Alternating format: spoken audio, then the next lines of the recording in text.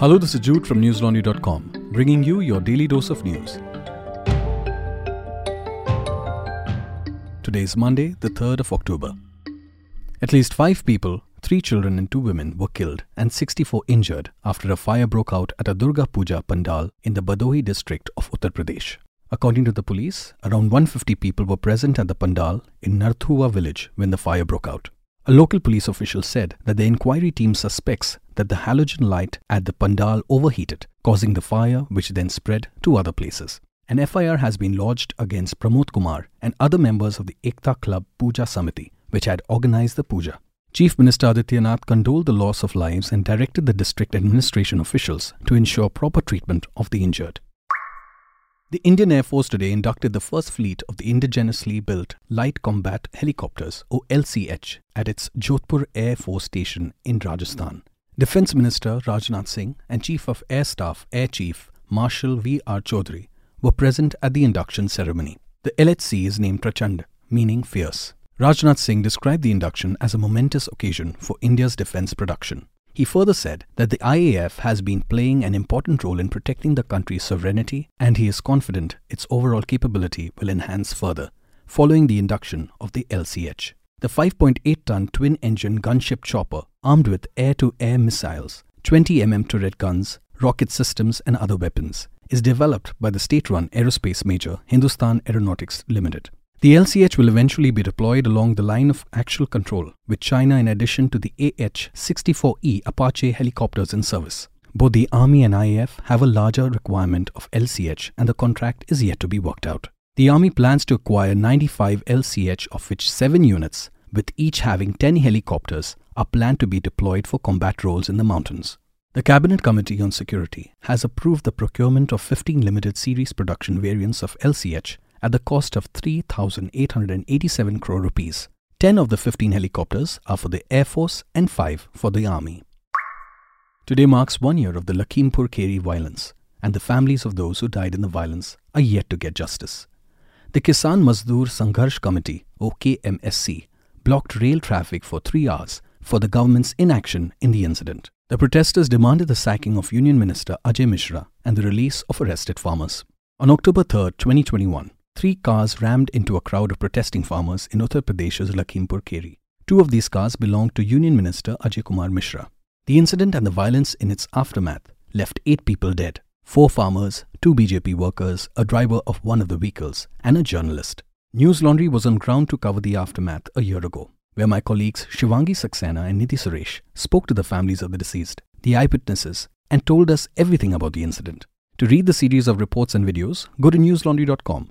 Go to the magnifying glass symbol on the top right corner and type Lakhimpur Kheri violence. And while you're there, you'll find a subscriber button just at the side. Please click on it to be part of the News Laundry community, because we depend on you, dear listeners, and not on corporations, advertisers or governments. We are an independent news platform with subscribers having our back. And also, dear listeners, the Media Rumble is back. There will be online sessions from 6th to 8th October that will stream on the Media Rumble's YouTube channel.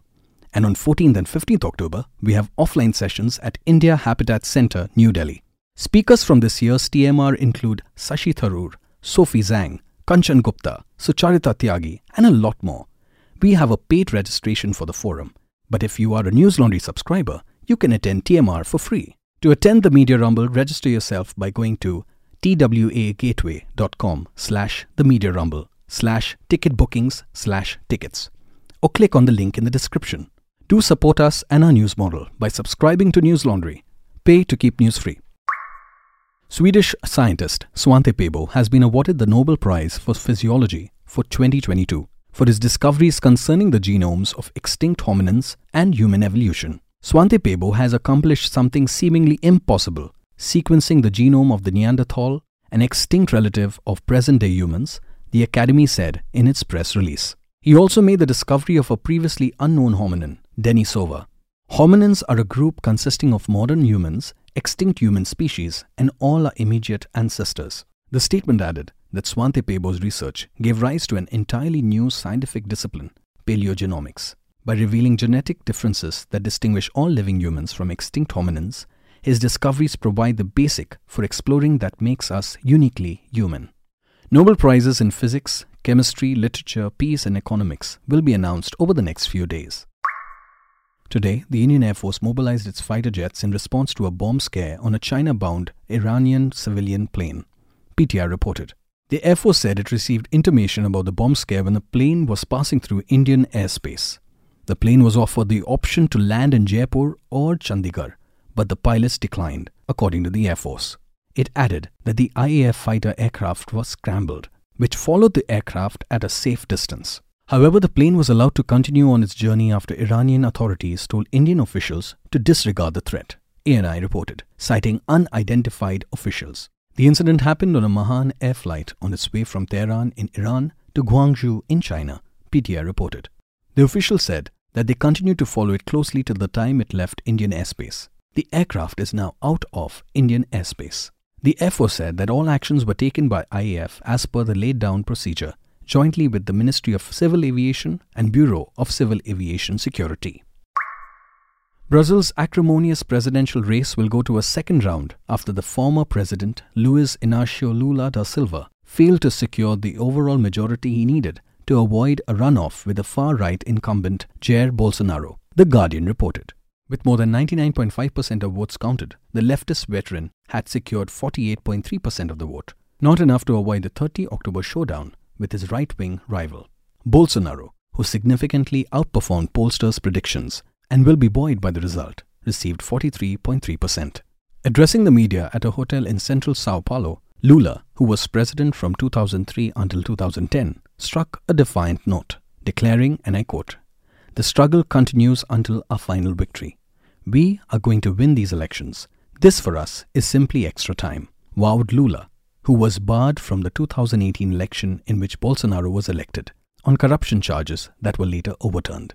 The election result was a major blow to progressive Brazilians who had been rooting for an emphatic victory over Bolsonaro, a former army captain who has repeatedly attacked the country's democratic institutions and vandalized Brazil's international reputation. Bolsonaro is also accused of wreaking havoc on the environment and catastrophically mishandling a COVID epidemic that killed nearly 700,000 Brazilians by undermining vaccination and containment efforts and peddling quack cures. That's all the news we have for you today. Have a good day or a good night, depending on where you're listening from. See you tomorrow. All the News Laundry podcasts are available on Stitcher, iTunes, and any other podcast platform. Please subscribe to News Laundry. Help us keep news independent. To catch all our podcasts on news, pop culture, current affairs, and sport, visit newslaundry.com. Follow us on Facebook, Twitter, and Instagram, and subscribe to our YouTube channel.